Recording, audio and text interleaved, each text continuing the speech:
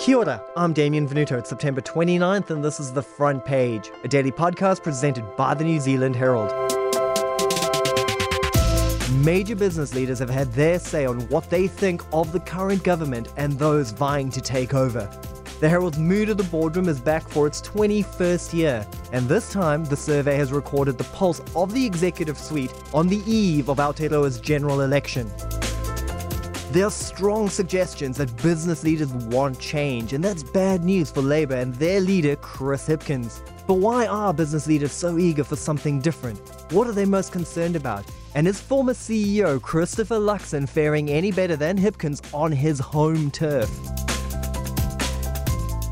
Today, on The Front Page, Mood of the Boardroom executive editor Fran O'Sullivan gives us a rundown of her survey results and shares what she's learned from delving into our top business minds.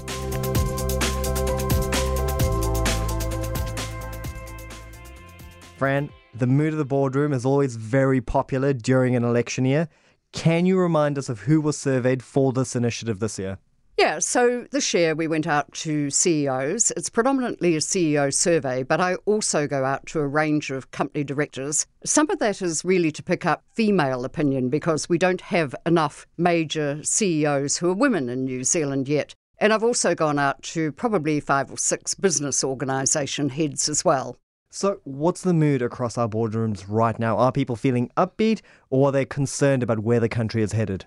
Oh, I think, like everybody, there is concern about where the country is headed. There's also optimism in the sense that we as a nation do have a certain amount of positives for our future. But what we're seeing this year in a domestic sense is a big overweighting of major economic concerns. For instance, government spending, inflation, crime and law and order. That's actually eased out the usual traditional concerns around skills and labour shortages and so forth. So it's those big economic concerns to the fore. And when we're looking externally, thinking about China economic slowdown is a major one, but also issues like cyber attacks, that's become much more prevalent throughout business, and geopolitics. So some of those big election issues are defining the mood of the boardroom too. Yes, and you see it come through in the sense that both when you're looking at Labour and when you're looking at National, there is a sense from CEOs that they want to see some economic rigour, they want to see some prudence in financial management, but at the same time, they want to see more of what are the economic policies and vision that the respective parties will lead, assuming they become the government. And we probably haven't seen enough of that on this campaign. It's been a bit buried in minutiae. There are some concerns about National's tax cut package from the point of view of not necessarily showing sufficient detail.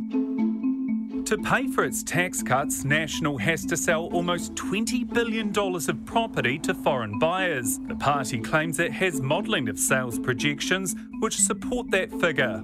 Will you commit to releasing that modelling? We've already released the information we're going to release, Jack. So no. Yeah, that's in other words, so no. We've released what we're going to release.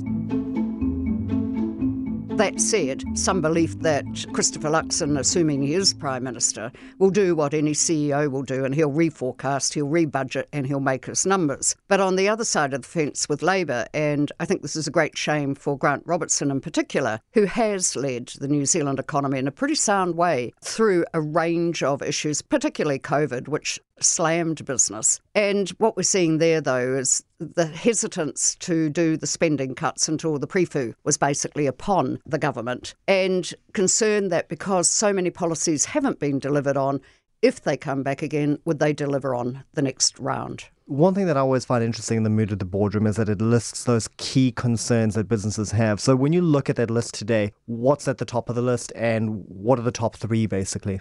Well, if you're talking domestically, the top 3 issues are government spending and the level and quality of that. And I think during the campaign, what's got lost sight of, and I think this is particularly due to the way National is playing it, and it's pretty hardball, but that's expenditure for COVID, which did result in considerable debt, has been kind of pushed to one side when they look at the major big numbers and don't disaggregate. And a bit there also when you're looking at the spending that will have to occur because of cyclone damage and also the flooding. So that's their inflation and infrastructure constraints, which have been around for some time. And then it's crime, law and order, interest rates, all the things which affect business at the bottom line. And internationally, when we're looking at what's happening out there, it's the Chinese economic slowdown. This is affecting clearly the agribusiness side of things. And we've gone out and spoken to a number of agribusiness heads in the report just to get a bit of a sense of that. But it also flows through to the economy because, when China sneezes, the world catches cold. And we're seeing that, and we're seeing that in the international growth factors.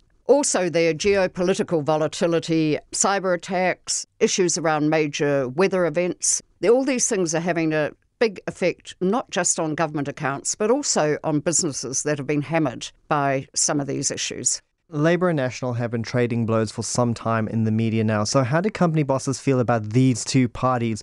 What do the sentiment figures show? When you're looking at National, I think the mood is really there for wanting to change a government, a refreshed government, and that's been there for some time, and I think it was sitting there well before we had the campaign. And we don't actually ask specifically that. We actually ask, how do they rate the respective trays of the particular people punting to be Prime Minister? And obviously we just look at the two main parties there because it seems a bit absurd to think anybody else would do.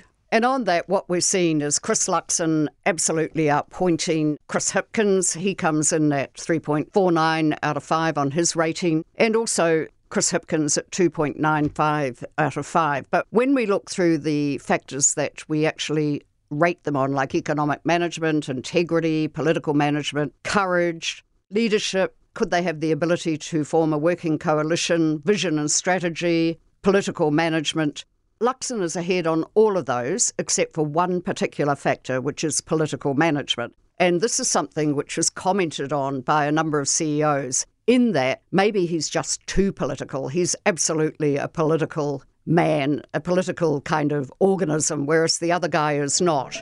A question about Winston Peters. Is he good or bad for this country, Chris Hipkins? Bad. That's a decision for the voters of New Zealand. Yes or no? Is he good or bad? I don't know him. Is he good or bad? I don't know him, and I don't want to deal with him if I have to, but I have to keep Chris out. Is he good or bad? Yes or no? Because you said you will deal with him if you had to. I don't know him, Paddy. I don't know him well. Everybody knows him. It's Winston Peters.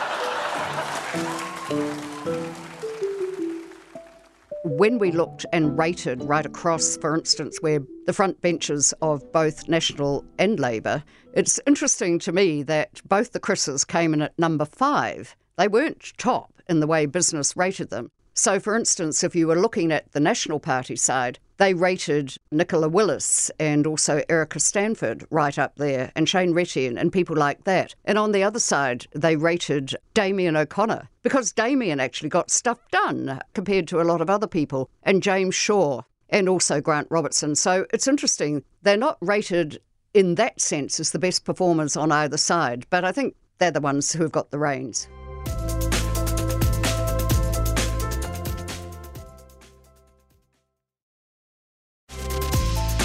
The Front Page is the New Zealand Herald's daily news podcast, and for more business news, opinion and podcasts, head to nzherald.co.nz. Overall, looking at the survey, why do you think it is that Labour has struggled with business leaders? Does this just come down to their delivery over the last term?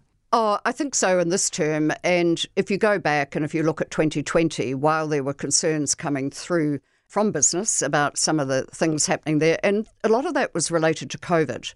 And it was related to business concerns about border, all the rest of it. But by the same token, when you look at the results, Jacinda Ardern romped in and the other side did not. But it was also, when you looked at the respective attributes back then of the two leaders, Judith Collins was actually ahead on a number of factors compared to Jacinda Ardern. So it was kind of very different. But I think we do see through the survey over the years that because this is a business survey and, they're focused on business realities and economic realities, there is a difference there between the two parties. But by same token, if you're getting pathetic leadership on the National Party side, that also comes through in the survey as well. And so generally looking at trends, one of the things I've found quite interesting over the years, and this is the 21st survey, for goodness sake, one of the things that's quite interesting that over that time, if Labour actually makes the case for particularly capital gains tax, that can actually sway CEO opinion. It will never come out majority.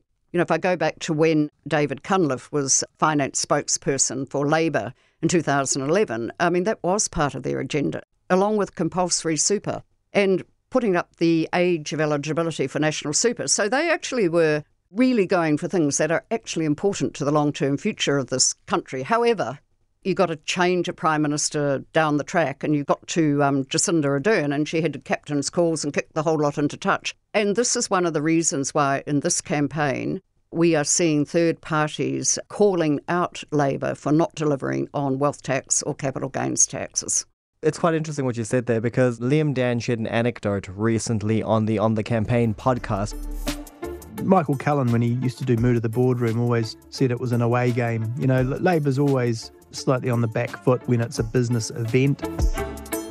What do you make of a comment like that? Oh, he said a lot more besides over the years. He always had a bit of sport, but one anecdote I can share which showed the absolute lethality of Michael Cullen in his heyday was I was moderating the debate between him and John Key when John Key was the finance person up against Michael Cullen. And I put it to them, if you were a car, what brand would you be? And John Key flashed up, as you would expect, red Ferrari.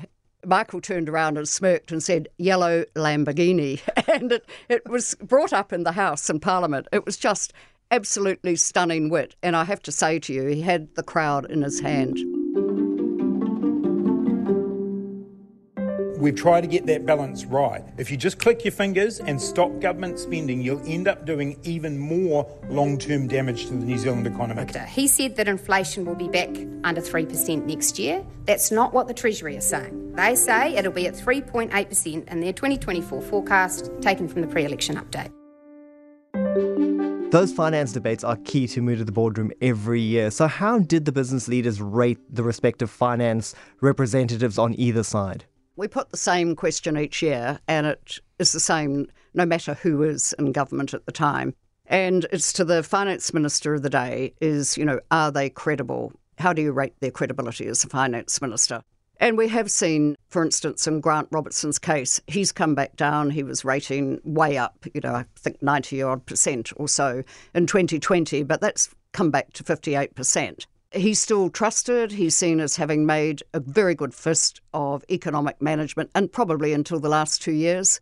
There is a sense that other colleagues have got away on him, and this happened also, I must say, with Michael Cullen back in the day when the Prime Minister of the day, Helen Clark, wanted to throw out some baubles to get into power. And we're seeing exactly that happening now. You could see it writ on the face of him and David Parker when their wealth tax idea did not get up. And so behind scenes, you've also seen a bit of tension coming through in this campaign. For Nicola Willis, 83% are seeing that she has presented as credible. And this also comes through in the ratings of her within the front bench as well. But in a snap poll that I did on Monday night on the tax cuts package alone, just asking business how did they rate that, that came up as marginally 3 out of 5. It was a snap poll. It was about 60 of the original people who did the survey.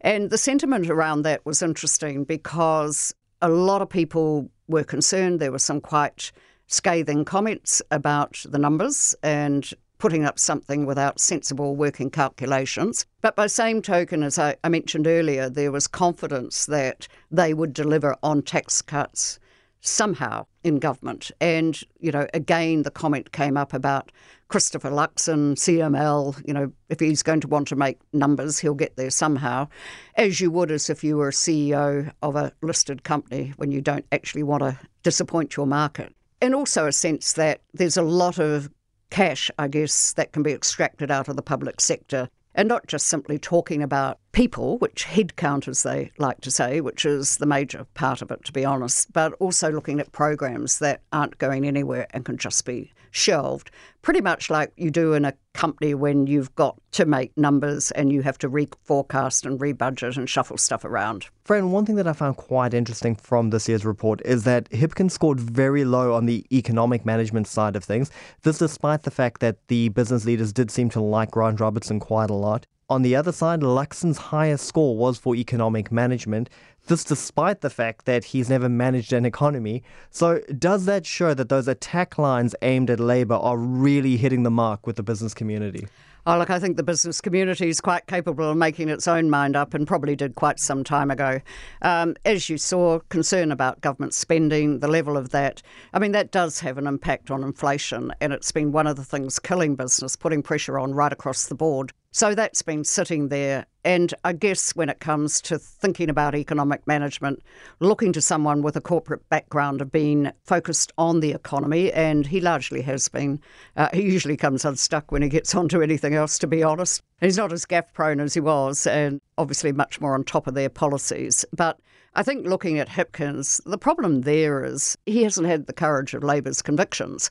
And if he had made the case for wealth taxes, and it could have been made, I mean, they'd really set it up. And if he'd made that case, I mean, yes, there'd probably be an avalanche of rich donors through to the other side. But by same token, he'd be in a far better position to do deals with the Greens and with Te Pāti Māori, because they would all be singing the same song and it would play to their base.